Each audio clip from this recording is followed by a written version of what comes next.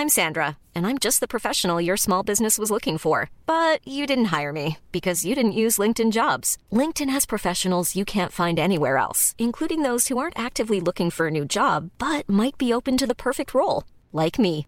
In a given month, over 70% of LinkedIn users don't visit other leading job sites. So if you're not looking on LinkedIn, you'll miss out on great candidates, like Sandra. Start hiring professionals like a professional. Post your free job on linkedin.com/people today. Wow. Nice. Yeah.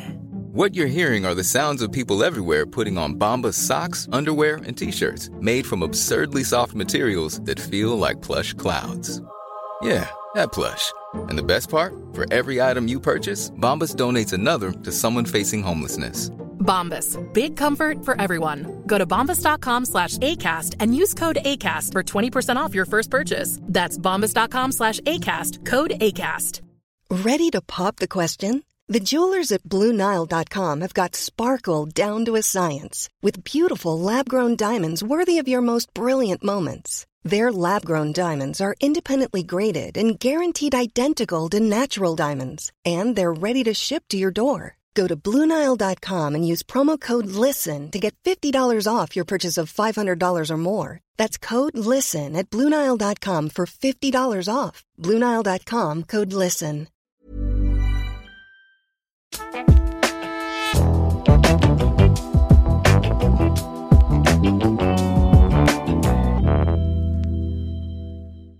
Hei og velkommen til Horosklopodden episode 56 med meg, Ronny Jansen.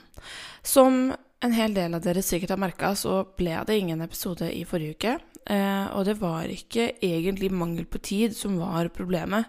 Jeg sto opp til vanlig tid, og jeg prøvde å podde. Jeg hadde egentlig ganske mange temaer i hodet, men jeg klarte ikke å holde tråden en gang i hodet mitt, og jeg satt foran mikrofonen seriøst i en hel time, og bare fikk ikke ut noen ting. Og da fant jeg ut etter hvert at det var best å bare gå og legge seg igjen, fordi det har bare vært én episode jeg hoppet over tidligere i det siste drøye året jeg har drivet på da.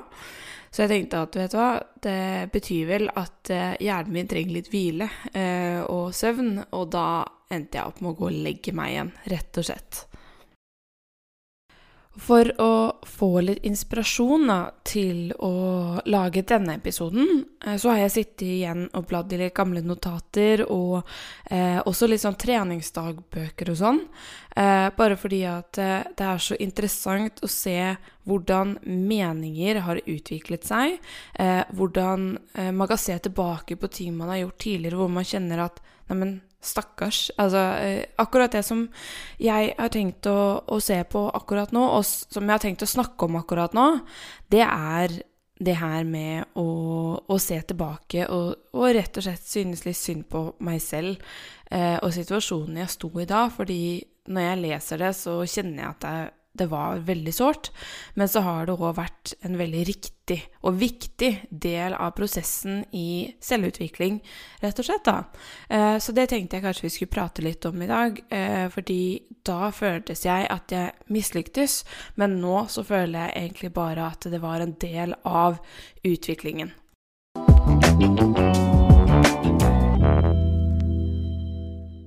Jeg tenker at litt bakgrunnsinfo og bakgrunnshistorie er på sin plass først. Fordi at de notatene jeg har tenkt å lese opp litt fra, eller det er ikke notater engang, det er tanker og planlegging på hva jeg skal si til Bent Brandrup året 2019. Og jeg har skrevet disse notatene i det jeg fikk plassen, og når man skal ri for Bent Brandrup her i Norge, så må du bli anbefalt, sånn at du går ikke og melder deg på kurset, men du har en trener, eller en trener som vet om deg, som er lisensiert trener av Bent Brandrup, og så kommer de og sender deg en invitasjon, og så enten så godtar du invitasjonen, eller så avslår du invitasjonen. Men i hvert fall, det skjer da i mars samme år som kurset finner sted. Så Jeg fikk da en invitasjon, jeg husker det var 11. mars 2019, og kurset var jo da i juni 2019. Men før jeg går inn i detaljene om dette kurset og endringene som skjedde da, så tenkte jeg at jeg skulle prate litt om min bakgrunn i akademisk ridderkunst. Og jeg vet at jeg har pratet litt om akademisk ridderkunst før, og jeg har også snakket litt om hvordan jeg har vokst opp med hest sånn i introepisoden og sånn. Men det jo mye jeg ikke har fortalt om også, som jeg tenker at relevant informasjon, og også litt sånn praktisk, rett og slett, om hvordan systemet akademisk ridderkunst fungerer.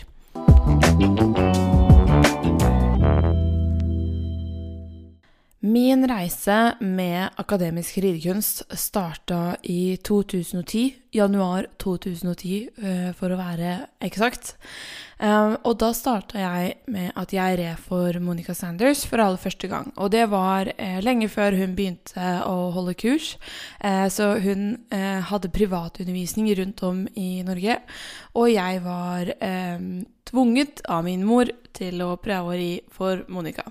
Og det var fordi at jeg hadde en litt spesiell hest med en litt spesiell kropp. Og mamma hadde da blitt bitt av den akademiske basillen et år før meg.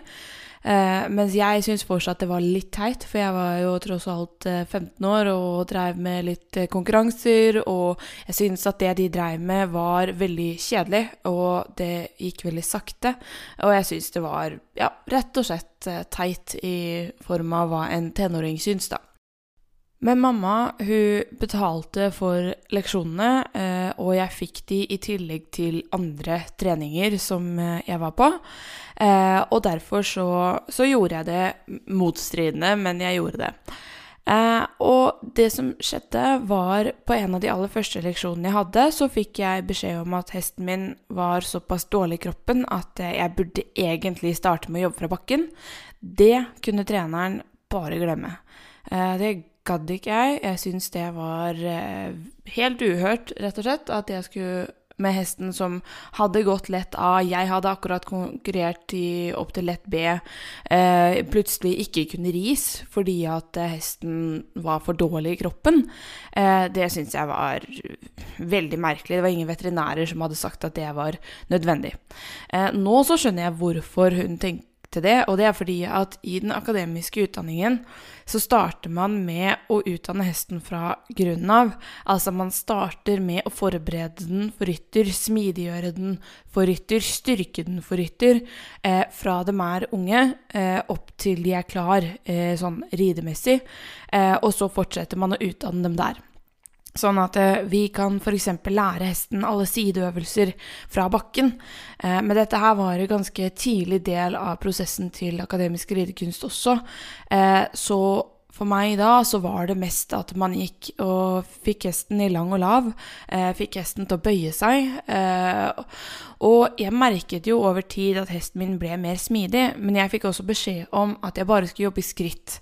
Det gjorde ikke jeg. Så imellom leksjonene så travet jeg en del og gjorde det samme som jeg fikk beskjed om å gjøre i skritt, også i trav. Men det gjorde også at jeg var forberedt når jeg da endelig fikk lov å begynne å trave.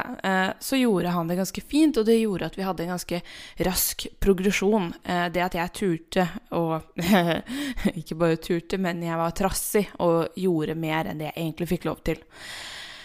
Så det endte opp med at jeg i 2011, altså allerede etter 1,5 år, fikk lov å være med på et av de kursene til Bent Branderup. Og grunnen til det var fordi at mammas hest var skadet, så jeg fikk rett og slett hennes plass, fordi hun var egentlig anbefalt til å bli væpner. Og det å bli væpner, det betyr at du kan få lov å ta en rideprøve, som gjør at du kan få bli en del av det akademiske ridderskapet. Og grunnen til at man skal ha en sånn type test, det fordi at hvis du skal være en del av ridderskapet og være med på å utvikle akademisk ridderkunst, så må du kunne ha et visst sett med erfaring for å få lov å ha stemmerett når det kommer til de årlige riddermøtene, altså sommerakademiet som de kaller det. Og årsaken til at de gjør det sånn, det er at de vil at folk skal ha relevant kompetanse for å være med å utvikle akademisk ridderkunst videre. Det er veldig mange som har en oppfatning av at akademisk ridderkunst er bare Bent Branderup, men nei, han er vel grunnlegger, men det er jo alle riddere, mestere og væpnere som er med på å utvikle ting i de ulike landene. Så det er, altså, ja og nei. Men i hvert fall, i 2011 så fikk jeg da ri på mitt første Bent Branderup-kurs, noe som var veldig stort når jeg da var 16 år. Det var samme år som jeg fylte 17. Og jeg red da på min Connemara-pony, og jeg kommer dit, og han hadde en hel del andre meninger og tanker, og hesten min ble også litt stivere i kroppen av at jeg måtte kjøre henger, så jeg fikk en liten setback. Jeg fikk ikke jobba med akkurat de samme tingene som jeg gjorde hjemme på det kurset. Så jeg fikk vise et lavere nivå enn det jeg egentlig var på, men som egentlig var et relativt høyt nivå i forhold til hvor kort tid jeg hadde hatt på å lære dette her, og også utifra min alder. Jeg var den yngste deltakeren på det kurset, men jeg var vel også en av de som hadde kanskje størst ambisjoner, for jeg også hadde jo lyst til å bli væpner og hevde meg, for jeg følte at jeg kunne utrolig mye allerede da. Og det som skjedde var at når vi kom på det kurset, så sa Bent at hesten min var stiv i kroppen. Han sa at han egentlig ikke kunne trave. Det var jo ting jeg hadde hørt før, så jeg brydde meg egentlig ikke så veldig mye om det. Jeg fikk beskjed om å jobbe en del med stillestående, altså stillestående arbeid hvor hesten skal senke hodet og flytte seg for vekthjelpere og sånn, uten å bevege på beina. Og da begynte han å skulle blande seg og ta på hesten min og senke hodet dens og sånn. Og da endte jeg bare opp med å si at kan du gå vekk, så jeg kan gjøre jobben min, fordi du forstyrrer hesten min. Og han fliret litt av det da, fordi at jeg var en, ja, hva skal jeg si, litt rappkjefta tenåring. Men det tror jeg han skjønte. Problemet var at ut av det kurset, når jeg da kom ut av ridehuset, så fikk jeg jeg hadde egentlig en ganske grei følelse. Jeg hadde et realistisk syn på at testen min var ikke så bra som den pleier å være, men jeg fikk jobba i både skritt, trav og galopp, og det var jeg veldig fornøyd med. Og så kom jeg ut av ridehuset, og så møtte jeg min trener, og hun var ganske fortvilet over at hesten min, eller jeg da, ikke fikk vist det jeg burde kunne vist. Og da endte det opp med at jeg hadde en såpass dårlig følelse at jeg begynte å gråte. Fordi at hun følte at han hadde vært slem med meg, selv om jeg følte egentlig ikke det selv. Så der handler det om en sånn form for æresfrykt, at man er redd for at man ikke skal være god nok, og det gjaldt også henne som trener. Og det synes jeg har vært en trend som har vist seg flere ganger gjennom min historie innenfor akademisk ridderkunst.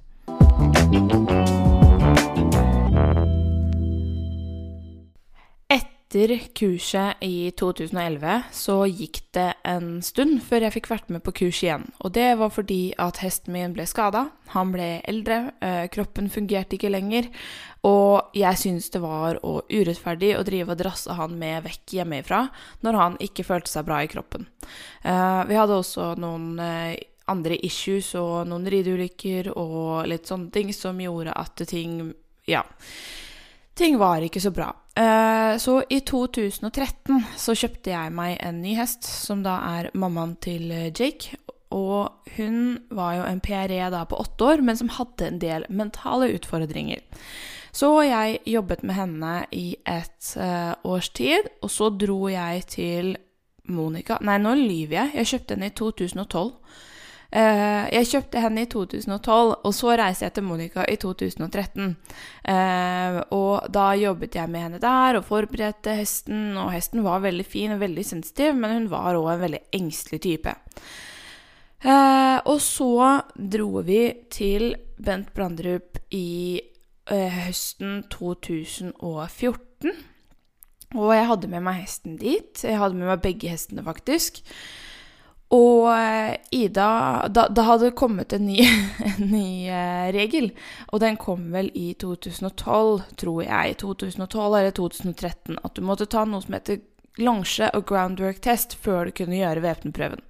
Og det at du må da gå inn og gjøre en test fra bakken før du får lov å gå opp til væpneprøven for å vise at du kan gjøre det også. Og det var jo en av grunnene til at jeg ikke fikk gjort det med surfer, fordi han likte ikke bakkearbeid, og som jeg sa det at i 2010, når jeg begynte å ri akademisk, så ville ikke jeg jobbe fra bakken, og jo mer han kunne fra ryggen, jo mindre lyst hadde jeg til å jobbe fra bakken. Men fordi at jeg hadde nå en ny hest med en mental utfordring, så gjorde det at jeg måtte jobbe fra bakken. Så derfor så fikk jeg utviklet henne, og jeg fikk til slutt gjort denne longe- og groundwork-testen. Men når jeg var i Danmark, så var vi 2 norske jenter her som skulle gjøre longe- og groundwork-testen som liksom slutten på vårt opphold da.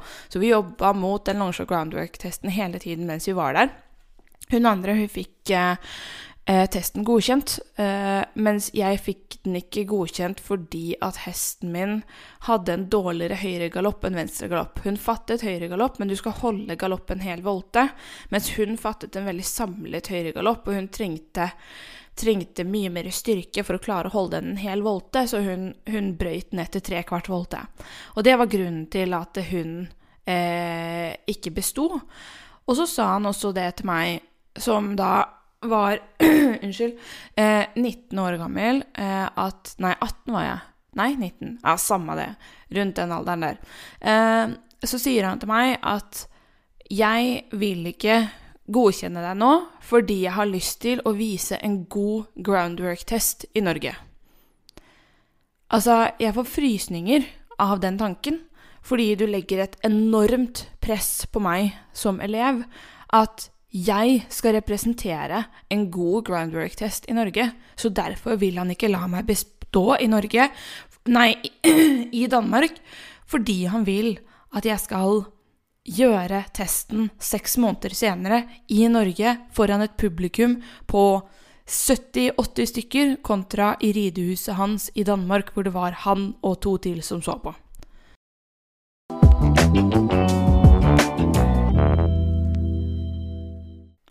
Så jeg var ganske skuffet, veldig lei meg, fordi at jeg visste at resten av testen min var veldig, veldig bra, og jeg visste, og han hadde sagt det flere ganger også, at kvaliteten på min hest og det den utførte var bedre enn den andre som også tok prøven.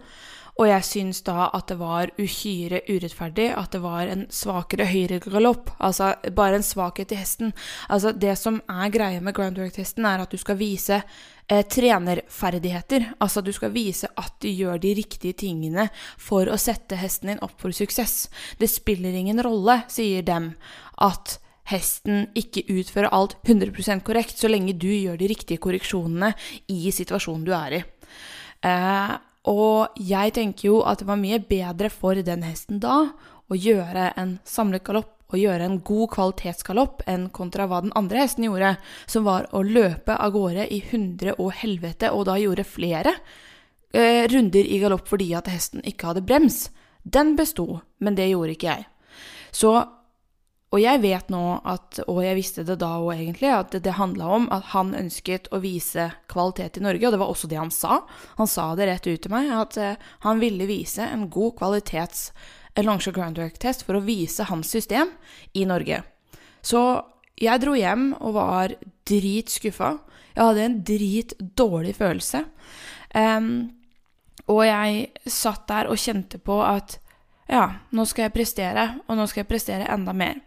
Så jeg endte opp med å unngå å jobbe med longe- og groundwork en stund. Jeg var drittlei av longe- og groundwork. Jeg visste at hesten min kunne alt som skulle være der, så jeg endte opp med å ri mer i stedet for, fordi jeg måtte endre på min egen følelse. Så jeg rei nesten hele tiden, så tenkte jeg, kan jeg prøve å jobbe mot væpneprøven også da, så kan jeg ta begge to, siden jeg nå har fått en 6 måneders utsettelse. Så jeg dro hjem, og jeg rei, og hesten min gjorde det veldig bra. Jeg dro til Kristoffer, og vi jobbet med levader, og vi jobbet med galopp, og vi jobbet med skoleparader, og hesten min kunne så utrolig mye. Vi begynte også på litt sånn travsamlinger og piaff og sånne ting også. Så hesten min var jo på mange måter på et mye høyere nivå enn væpneprøven, men hun hadde ikke den der indre roen enda, fordi at hun var en mental case. Så kommer vi til april. Jeg hadde jo da allerede fått invitasjonen til Bent sitt kurs i juni, og jeg var klar for det for så vidt, og da begynte jeg å jobbe litt mer fra bakken også. Men så red jeg en økt i april, og så hadde jeg ikke strammet hjorten godt nok, så når jeg jobbet med galopp på hesten min, så begynte salen å vri seg til utsiden, og så gikk jeg i bakken. Og det som skjedde da var at hesten fikk fullstendig panikk, og det som var problemet med Ida var at når hun hadde opplevd et form for traume, så tok det veldig lang tid før hun følte seg bedre igjen, og begynte å stole på meg igjen. Så når jeg da hadde fått hjernerystelse på grunn av dette fallet, og hun hadde løpt seg i hjel med sal under magen, og ja, det var skikkelig dustefeil av meg. Men i hvert fall så var det som skjedde. Og hun hoppet jo over gjerdet med salen under magen, og det var veldig kaotisk liten ulykke der. Så jeg lå med hjernerystelse i en uke, før jeg da begynte å trene igjen. Og da hadde hesten min gått ned i vekt, fordi det stresset som hun ble utsatt for når hun opplevde slike ting, gjorde at hun gikk ned i vekt. Hun stresset veldig mye. Hun ble også redd for meg. Så hun spiste dårlig og gikk veldig ned i vekt, som sagt. Så hun så ikke ut. Så hadde jeg da et kurs med Monica i mai, hvor hun var redd for at jeg ikke kunne delta på kurset på grunn av hvordan hesten min så ut i kroppen. Og her står jeg og har et enormt press på meg på at jeg skal vise en bra prøve. Hesten min ser ut som et takras, fordi den har sikkert mistet 50 kilo, og hun var ikke en veldig tykk hest i utgangspunktet, og ble veldig kantete når hun gikk ned i vekt. Hesten min var plutselig, altså, når jeg skulle jobbe groundwork, altså gå baklengs foran hesten, etter ulykken min, så klarte jeg å vrikke bein og falle, og da fikk hesten panikk igjen, for det her var sånn andre økt etter fallet eller noe sånt nå. Og det gjorde at da strakte jeg, eller jeg klarte å forlenge den perioden da, hvor hun følte seg dritt og fortsatte å gå ned i vekt. Jeg klarte å snu vekta hennes litt grann før kurset, men hun så helt forferdelig ut på det kurset. Så kom jeg til Drammen, der hvor kurset ble holdt, og jeg skal vise en prøve med takras av en hest. Jeg var så nervøs at første økta jeg gjorde, så jeg hadde null connection med hesten min, og jeg bare begynte å gråte. Så når alle gikk til lunsj, for jeg var siste leksjon før lunsj, så bare slapp jeg hesten min løs i ridehus og begynte å leke med henne, for jeg måtte finne en eller annen form for god følelse. Og på siste økt på søndagen så skulle jeg gjøre prøva, altså groundwork-prøva. Det var ikke noe poeng å prøve å ri en gang, fordi hesten så ikke ut. Så sier Bent som så at vanligvis så ville ikke jeg godkjent denne prøven på grunn av hvordan hesten ser ut, men fordi at jeg kjenner deg, så består du.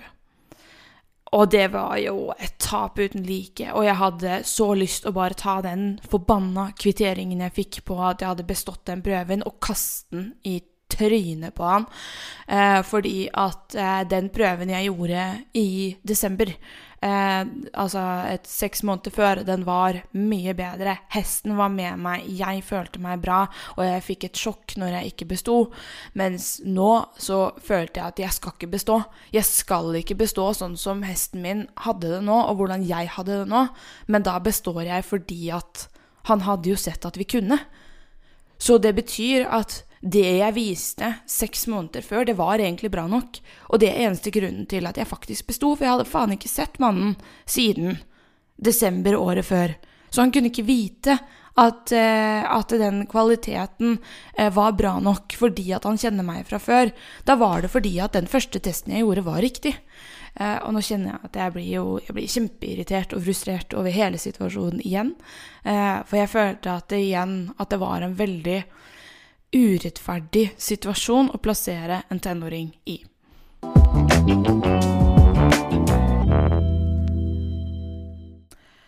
Men med Longshore Groundwork-testen i hånd, så fortsatte jeg å jobbe mot væpneprøven. Jeg tuller ikke. Jeg slutta å gjøre Longshore Groundwork. Jeg hadde det så i halsen. Det tok 7 eller 8 måneder før jeg tok på kapsulen og jobbet fra bakken igjen. Jeg jobbet kun fra ryggen eller frihetsdressur, men øvelsene og det her med å ha på kapsulen og det utstyret, nei. Jeg gjorde det ikke på 7 eller 8 måneder, fordi jeg hadde en så dårlig følelse, og jeg ble kvalm. Magen bare, nei, det hadde jeg ikke lyst til, fordi at jeg hadde jobbet så hardt, og det endte opp med at jeg følte at jeg ikke fortjente den prøven når jeg først fikk den. Så det som skjedde da var at da jobbet jeg videre med ridning, og jobbet mer ridning enn jeg noensinne hadde gjort. Så dro jeg til Kristoffer, som nå mester, i januar da, året før jeg skulle på nok et nytt kurs med Bent Brandrud, for det bare 1 år, en gang i året du kan ta en prøve, så hesten og alt må være klart akkurat på det ene kurset på den tiden av året. Og hesten min lå veldig i rute, og Kristoffer sa det at du ikke klar enda, men han trodde at jeg kom til å bli klar innen juni, fordi at progresjonen hadde vært så bra. Og så kommer vi til april, og så blir hesten min halt.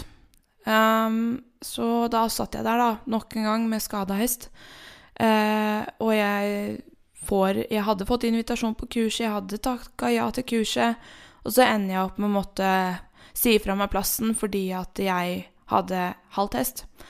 Og det her var jo da i 2016, og så var jeg gravid også, så da ble det ikke noe. Og så i året etter så var det nok et år hvor jeg hadde halt hest, og så endte jeg opp med å sette følg på henne, fordi at hun var halt, og jeg hadde skaffet meg en ny hest. Så jeg skaffet meg en ny hest i 2017. Da var barnet mitt født, og jeg kjøpte meg ikke. Jeg skaffet meg en liten hingst, som da skulle ris inn. Og jeg har, når du har tatt Longshore Groundwork-testen, så har du 5 år på deg før du må oppdatere den, for å kunne enten ta den på nytt, eller så må du ha tatt væpneprøven, altså et høyere nivå innen de 5 årene, sånn at du må være under utvikling. Så jeg måtte jo da begynne å utdanne en helt ny hest, så nå er jeg på hest nummer 3 for samme prøve. Og jeg jobbet mot det, og jeg begynte å ri han inn og sånne ting, men jeg kunne ikke rushe det, for han var en veldig sensitiv hest, han også. Og jeg fikk han også som en så å si uhåndtert 4-årshingst, så jeg hadde jo da nok en hest da, som var helt grønn, som jeg måtte utdanne helt fra bunnen av selv. Så det tar jo tid. Alt tar tid. Så i 2019 så hadde jeg tenkt til å delta igjen. Jeg skulle være med litt fra ryggen og litt fra bakken, og da hadde jeg fortsatt 1 år til på meg til å utføre væpneprøven før den da går ut den Longshore Groundwork-testen, og jeg måtte gjøre den på nytt. Så i 2019, når jeg da har takket ja til nok et kurs, så nå er vi på kurs nummer 3, som jeg ender opp med å måtte si nei til. Men det her er grunnen til at jeg hadde lyst til å snakke om dette her i utgangspunktet. Fordi at i 2019 så skriver jeg, i forkant av Bent-kurset, altså rundt mars-april, tenker jeg, før jeg visste at hesten nok en gang ble syk, spoiler alert, så skriver jeg har nå jobbet etter å nå væpneprøven siden 2011. Dette er et veldig relevant og viktig mål for meg, da jeg jobber og lever og ånder for hest. Og jeg ønsker å bli lisensiert trener, da jeg allerede livnærer meg på dette. Dette nå 3. hesten jeg har som jeg forsøker å nå dette målet med. Jeg ønsker konkrete tips og råd for videre trening, slik at jeg kan ta prøven neste år, var det jeg skrev i 2019. I 2019, jeg tror faktisk det var i juni, eller om det var helt i slutten av mai, så får denne unghesten, altså pappaen til Jake og Jackson, får infeksjoner under jekslene. Så han starter med kolikksymptomer, som gjør at han da ikke føler seg bra. Og så viser det seg at han har betennelse under jekslene, som forårsaket av en infeksjon i kroppen. Og enden på visa var at jeg endte opp med å ikke beholde han lenger, fordi at det var en lang, sykdomsperiode, og jeg fant ut at, vet du hva, jeg kan ikke sitte med en syk hest nummer 3. Da hadde jeg allerede Ida, mammaen til Jake, som var syk. Jeg hadde Surfer, som var syk og gammel. Og jeg kan ikke sitte og betale for 3 syke hester samtidig, og ikke ha en eneste. Altså, jeg har 3 voksne hester, og jeg hadde 0 hester å ri på. Så fordi at jeg ikke eide han, så valgte jeg i løpet av den sommeren å sende han tilbake til oppdretteren, fordi at jeg måtte ha en hest som fungerte til det jeg drev med. Så da var det kurs nummer 3 jeg måtte si nei til. Selvtilliten min var lavere enn noensinne. Men så kom jeg på det kurset som teorideltager, og så tenkte jeg at det var et veldig fint kurs å være på bare som teorideltager, og jeg prøvde å få motivasjon opp, jeg kunne få se masse folk som jeg kjente, Og så blir det uttalt på dette kurset at hvis man ønsker å være en del av ridderskapet, så får du ikke lov å sitte på hester før de 4,5 år gammel. Og da, på det tidspunktet, så satt jeg hjemme da, med 2 3-åringer i trening som jeg hadde da ridd inn. Og da satt jeg bare og kjente på, ok, så fordi at jeg velger å ri inn store hester for andre i en 3-4 års alder, så skal ikke jeg få lov å komme inn i ridderskapet en gang.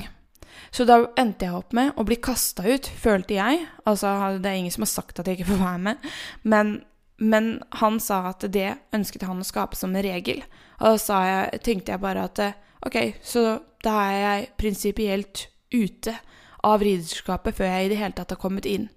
Og da jeg sittet der og holdt på med akademisk ridderkunst i 9 år, jeg jobbet mot det samme målet i 9 år, og så følte jeg bare at, men jeg kommer ikke inn uansett, fordi at jeg tror ikke det veldig skadelig å sitte på hester i en alder av 3-4 år, så lenge kroppen ikke midt i en vokseperiode.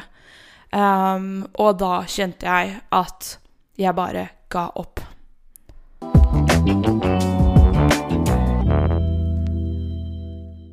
Men jeg jo en seig liten jævel da, og det gjorde at i 2020, altså i 2019, så kjøpte jeg da Gladiador.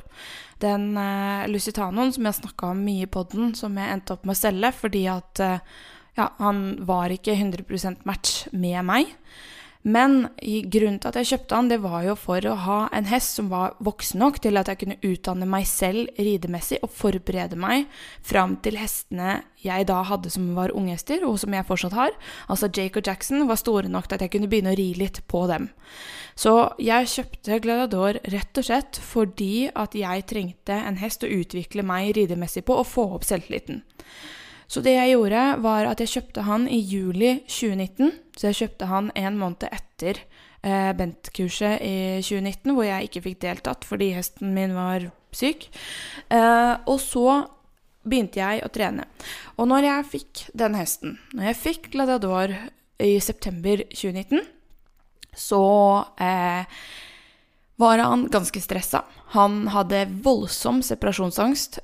Han var ikke en veldig lett hest, og han hadde fryktelig dårlig galopp.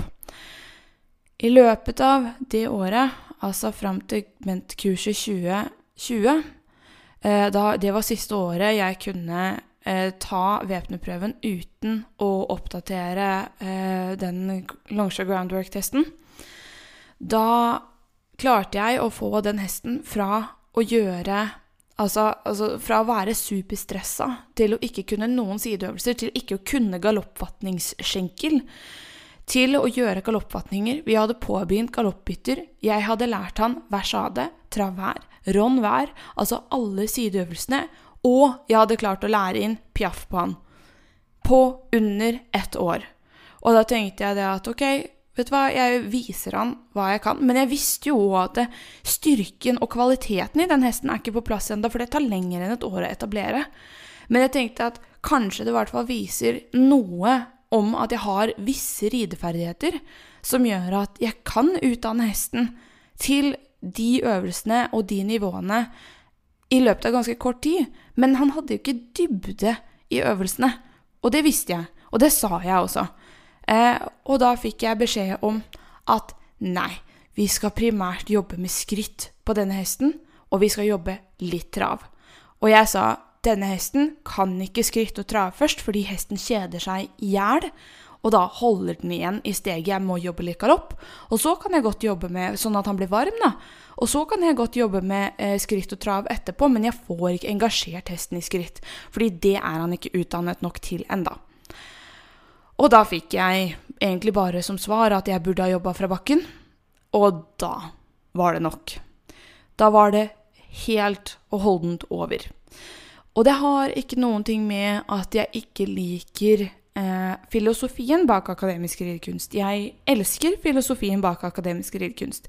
Jeg rir primært for Kristoffer Dahlgren, som mester innenfor akademisk ridekunst. Jeg har ikke lyst til å ri for veldig mange andre enn han. Nå prøver vi oss litt for Arne Kots, men det også litt i samme gata, så det historisk dressur. Og altså, jeg har nå sittet og jobbet med akademisk ridekunst i 11 år. Jeg har ikke, på de foregående 10 årene da, så har jeg ikke ridd for noe annet enn akademisk ridekunsttrenere. Jeg har nå utdannet 4 hester opp til, 4 hester har jeg lært piaff. Jeg har lært 4 hester, alle disse sideøvelsene som jeg akkurat nevnte. Så jeg har utdannet alle de 4 hestene, men det har ikke funket akkurat i juni hvert år, fordi at jeg har hatt skader. Jeg har hatt andre problemer. Jeg har hatt, altså det har vært så mye som har skjedd, som har gjort at det ikke fungerte akkurat den måneden. Og så kjente jeg bare det at, ok, hvorfor skal jeg jobbe mot ett og samme mål i 10 år uten å nå målet? Da jeg kanskje ikke bra nok da. Da klarer jeg kanskje ikke å nå akkurat det målet, og da ikke det et fint mål for meg å ha, for det demotiverende. Så det som skjedde i 2020, det var at jeg endte opp med å legge akademisk ridekunst på hylla, altså ikke akademisk ridekunst i seg selv, men det feil å si. Jeg har ingen planer noensinne om å bli lisensiert trener. Jeg har ingen planer noensinne om å bli væpner. Det gidder jeg ikke. Fordi det tar motivasjonen fra meg. Det legger et unødvendig press på meg og hestene mine. Og det har jeg ikke lyst til. Fordi grunnen til at det har vært så viktig for meg, det har jo vært fordi at jeg har, siden jeg var 16 år, hatt lyst til å bli trener og instruktør. Så selvfølgelig har jeg lyst til å bli trener og instruktør innenfor den grenen jeg holdt på med. Men når det føles så uoppnåelig, selv om jeg har utdannet ganske mange hester, flere hester enn en gjennomsnittlig væpner kanskje da, så fikk jeg ikke den krediten som jeg følte at jeg fortjente. Og det høres sikkert utrolig lite ydmykt ut, men det stemmer ikke. Altså, jeg veldig ydmyk på at det veldig mange ting jeg ikke kan, og det som jeg også prøver å si det, at det var mye som ikke stemte akkurat da, men jeg føler at hvis man hadde klart å sette alle de tingene sammen i de 4 forskjellige hestene jeg jobber med, så burde det egentlig være kvalifikasjon god nok. Og også når du har utdannet elever som har tatt disse prøvene. Så jeg har utdannet elever som har tatt disse prøvene, som har fått til de målene, men jeg selv får ikke tatt den. Og da kjente jeg at, vet du hva, Det ikke det jeg har lyst til å assosieres med. Jeg har lyst til å ha den kunnskapen som de tilegner seg, og som de deler på disse akademiene. Jeg har lyst til å ha den dybden i dressuren, hvor du tenker i detaljer, hvor du har da alle disse ulike skjenkene for eksempel, hvor du starter med sideøvelser fra bakken og styrker hesten før du setter deg opp. Jeg har ikke et behov for å ri mine egne hester fra de 3 år gamle. Jake nå 3,5, og jeg har sittet på han 10 ganger, eller? Og jeg har travet på han 2 ganger, og det det. Altså, jeg har ikke et behov for det, men jeg tenker at det finnes så mange veier til rom, og det må være flere veier som lov å ta, uten at det blir sett ned på, eller at jeg føler at jeg skuffer. Eller, altså det finnes bedre måter å motivere elevene dine på enn det som jeg har opplevd. Og det kan godt være at jeg bare har vært uhyre uheldig med timing og når ting har skjedd, og hvordan jeg har tolket at ting har blitt sagt. Men jeg har I hvert fall blitt der at, vet du hva, det gjør så vondt da, å lese den notatet fra 2019, hvor jeg rett og slett bare prøver å forklare til meg selv og skrive et notat på hva jeg har lyst til å snakke med Bent om, som jeg har jobbet for, som jeg har ridd for I 10 år. Og allikevel så ender jeg bare opp med at det kurset så får jeg bare beskjed egentlig om at men jeg skulle ikke vært der uansett, fordi at jeg rir på for unge hester for hans smak. Og da blir det litt sånn, mens jeg har jo sagt det at sånn som med ponnien vår da, så reier jeg jo ikke på han før han var 4 år, fordi han for liten. Mens det at man putter 60 kilo på en hest som 1,70, det ikke så farlig så lenge det I en kort periode, og at du gir den de pausene den skal ha, at etter innridningsprosessen så du etter innridningsprosessen da, så rir du den kanskje alt fra 1 til 3 ganger I uka, litt ettersom hvordan den I formen, eller sånn som med Jake da, hvor jeg begynte I innridningsprosessen, men så han ikke klar, hverken fysisk eller mentalt. Mens nå begynner han å bli klar igjen, nå som han nærmer seg 4. Men det kan godt være at det blir stoppet av at, whatever, noe skjer. Men jeg tenker at det må være lov å forberede hesten, og det må være lov å tenke I andre baner, og det må være forskjell på ulike vektklasser, holdt jeg på å si. Og det må være forskjell på ulike størrelser på hestene. Altså, vi alle individer, og vi må kunne trene individuelt, tenker jeg.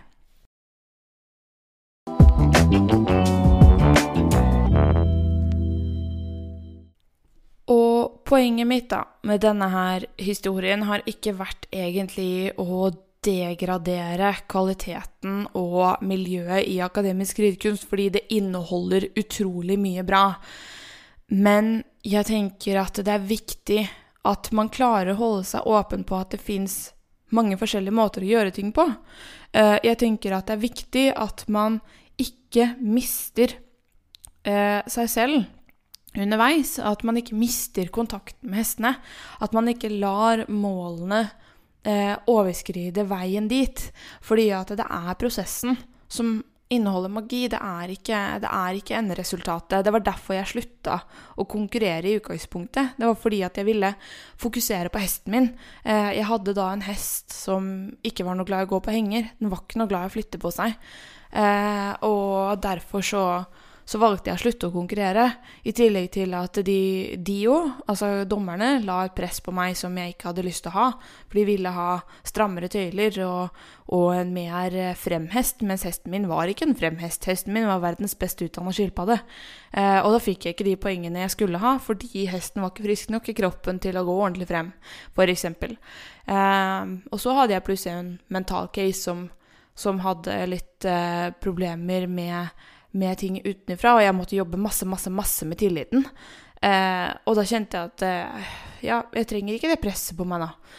Mens nå, så har jeg bare kjent, etter at jeg bestemte meg for at, vet du hva, jeg skal aldri bli lisensiert trener. Jeg skal bli min egen trener, fordi at jeg har lyst til å ha innflytelse fra mange kanter, ikke bare fra en person, eller flere. Altså, det er mange innenfor akademisk ridekurs som er fantastiske mennesker, og som er fantastiske instruktører og fantastiske pedagoger, og Kristoffer og Rebecca er 2 av dem.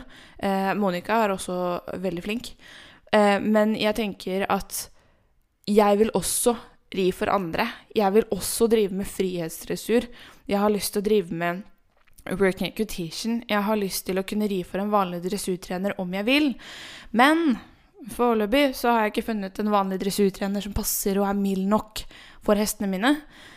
Men samtidig, jeg er alltid åpen for det. Jeg er alltid åpen for at det finnes andre veier, og det har denne prosessen og disse siste 10 årene da vært der har det vært viktig. Det har vært kjempeviktig. Det har vært en veldig viktig del av min utvikling, min personlige utvikling, det å kjenne motgang på motgang på motgang på motgang. Fordi at ja, det har vært viktig for å bli ydmyk, og for å vite at, vet du hva, målet er ikke så jævla viktig. Det som er viktig er at jeg har det gøy med hestene mine på daglig basis, og det er ikke verdt det å miste den daglige moroa for å nå et mål. Jeg håper jo at jeg kan ha noen mål etter hvert, og jeg har sånne enkle delmål, som for eksempel å ri en Jake. Jeg håper at jeg kan ri han litt grann på Arne-kurs i april, men jeg har ikke meldt meg på mitt eget kurs, så det får være hvis han har tid til en ekstra time, og jeg kanskje kan ri en ekstra time. Hvis ikke, så blir det ikke noe. Så jeg har noen enkle mål, og som er relativt realistiske, altså at man kan begynne å ri på sin egen hest. Men utover det så har jeg ingen store mål akkurat nå, annet enn å fortsette å utvikle meg, fortsette å utvikle firma, fortsette å delta på kurs, det å kunne reise ut på kurs med mine egne hester, men det viktigste er bare å lære å være sammen med og beholde kommunikasjonen og kjemien og energien, uavhengig av hva det er som foregår rundt oss.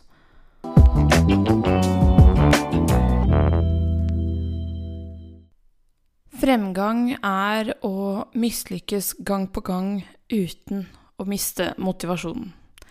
Og det tenker jeg at blir det siste jeg kommer til å si i dag.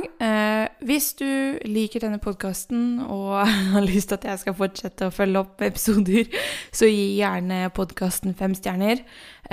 Det gir flere muligheten til å høre på podden, for da kommer den høyere opp i algoritmen. Hvis du har lyst til å følge oss og hverdagen vår til meg og de jentene som jobber hos meg, så er det Horseclue_ på Instagram eller Facebook med navnet Horseclue. Så med det så tenker jeg at jeg takker for denne gang, og så høres vi igjen forhåpentligvis da. Neida, vi høres igjen neste uke. Ha det bra!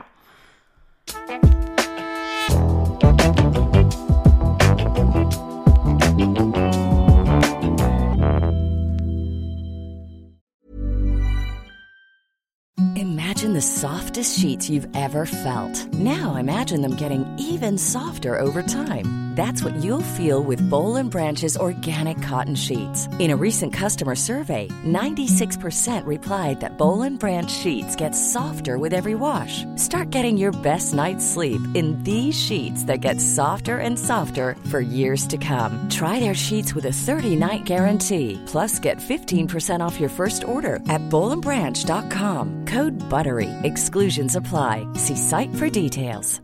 Hi, I'm Daniel, founder of Pretty Litter. Cats and cat owners deserve better than any old-fashioned litter. That's why I teamed up with scientists and veterinarians to create Pretty Litter. Its innovative crystal formula has superior odor control and weighs up to 80% less than clay litter. Pretty Litter even monitors health by changing colors to help detect early signs of potential illness. It's the world's smartest kitty litter. Go to prettylitter.com and use code ACAST for 20% off your first order and a free cat toy. Terms and conditions apply. See site for details. Mom deserves the best, and there's no better place to shop for Mother's Day than Whole Foods Market. They're your destination for unbeatable savings, from premium gifts to show-stopping flowers and irresistible desserts. Start by saving 33% with Prime on all body care and candles. Then get a 15-stem bunch of tulips for just $9.99 each with Prime. Round out Mom's menu with festive rosé, irresistible berry chantilly cake, and more special treats. Come celebrate Mother's Day at Whole Foods Market.